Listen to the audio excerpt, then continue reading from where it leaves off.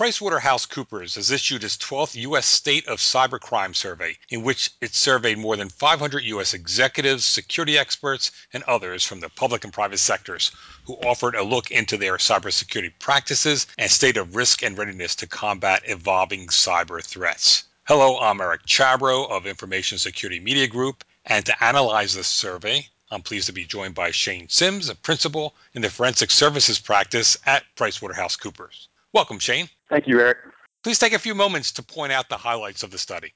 From my perspective, there were really 8 primary issues of, I guess a great way to describe it would be cyber insecurity. If we look at the 8 primary issues, that if you distill down all of the statistics in the survey, one would be we continue to see, based on our respondents, that spending on cybersecurity is not always aligned with the business strategy. What does that mean in real life? We see clients deploying solutions and technologies that are quote-unquote cybersecurity related, but may not have any meaningful impact on the information or the technologies that are important to the business.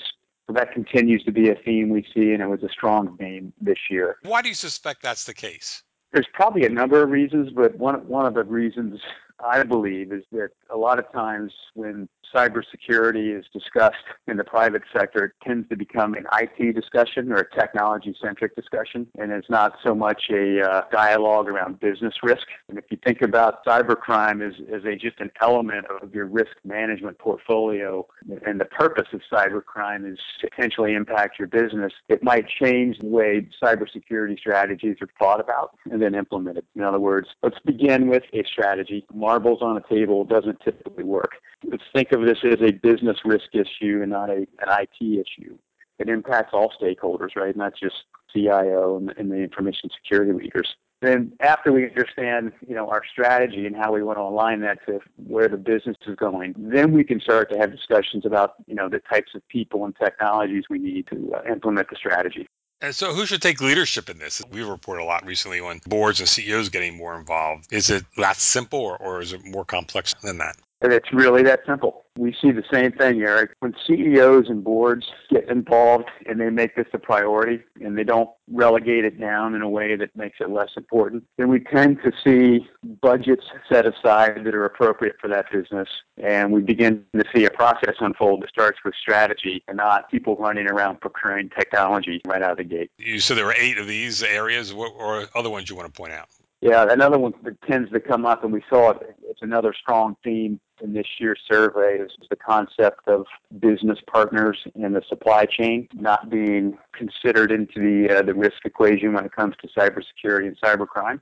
How so? The trend we hope to begin seeing is that when organizations contract with their business partners, they will extend their own cybersecurity philosophies and strategies and requirements outside of the environment. Anybody that's going to connect to their environment should be up to the standard of the organization that's procuring the services or products. It's really that simple. We continue to see business partners from a cybersecurity perspective fly under the radar. So let's define business partners, because that's a very broad term.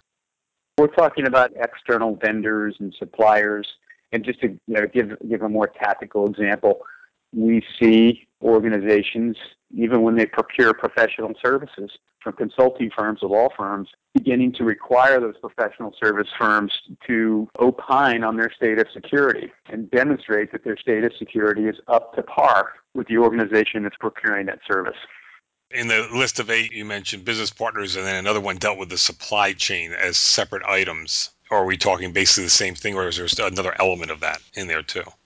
Yeah, from our perspective, the phrase supply chain comes into the discussion. We truly mean those business partners, vendors, and suppliers that are interconnected from a technology perspective, and the flow of data is going between the various organizations. It's another ratcheting up the layer of risk and concern when that is the situation. I think that the stats were something like, just from a raw business partner perspective, about 44% of the respondents are saying they're evaluating their third parties before they engage in operations with them. But from a supply chain perspective, those partners that are actually interconnected from a technology perspective and data is flowing back and forth, only about 27% of the respondents are engaging in some type of incident response planning with those supply chain partners. And why do you suspect that's happening? Is it because they don't know better? They don't have the resources? It's just something that doesn't enter their consciousness? Probably a lot of those things. If you had to put the hammer down on one of those nails, it's probably financial resources or lack thereof. And this goes back to the point that they're looking at this as technology and not necessarily looking at it as from a business perspective, how it's going to affect their business. Right. If the CEO treats it as a business risk, the risk management team will consider it that way, and it will become part of the strategy, and you begin to see the appropriate budget start to flow at that point. So it all ties back to that. Is there another point you want to emphasize?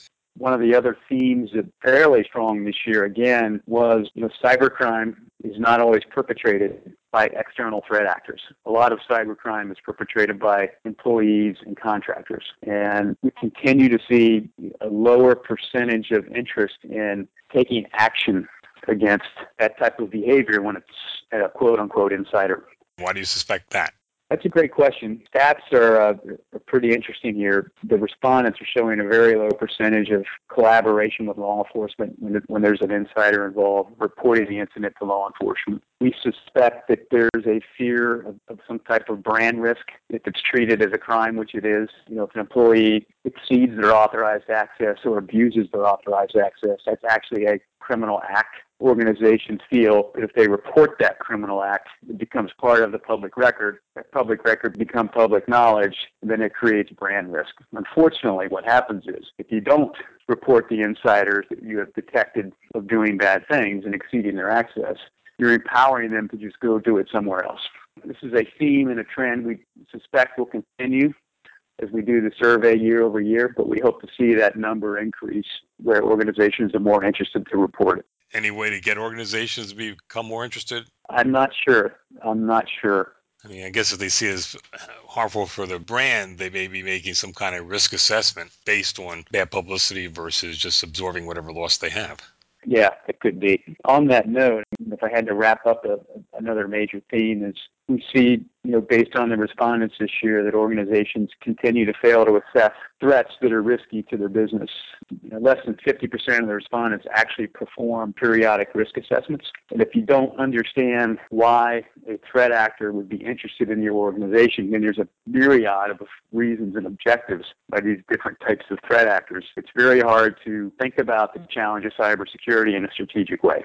Any encouraging signs from the survey? You've been doing this for several years, I guess a dozen years or so. It sounds very dire. The survey just seems that there's more of awareness of the problem, but not necessarily they're doing much about it. I mean, one of the interesting points I found in the survey is that you were contrasting practices that you heard from your respondents to what the federal government put out earlier this year, the Cybersecurity Framework from NIST. Apparently a lot of organizations aren't even up to part of that document. Yeah, based on the survey results, that's an accurate statement, Eric. But even though the challenge is great and the issue of cybercrime continues to rise, I mean, the trend line is vertical, has been for several years. Really, the only change there is the pace. It's just faster and faster. And a couple points on the positive side that came out from the survey is that organizations that are thinking about it strategically, they see it as a business risk. They're setting aside the right budget to bring in the right people. They're starting to detect these events.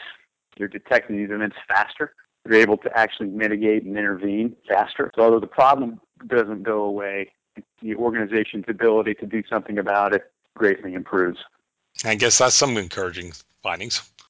Yeah, I think we crossed the line of awareness at the executive level at this point and at the board level, which is a very, very good thing. Thank you, Shane. Yeah, I appreciate it, Eric. Happy to participate. I've been speaking with Shane Sims, a principal at PricewaterhouseCoopers. For Information Security Media Group, I'm Eric Chabrow. Thanks for listening.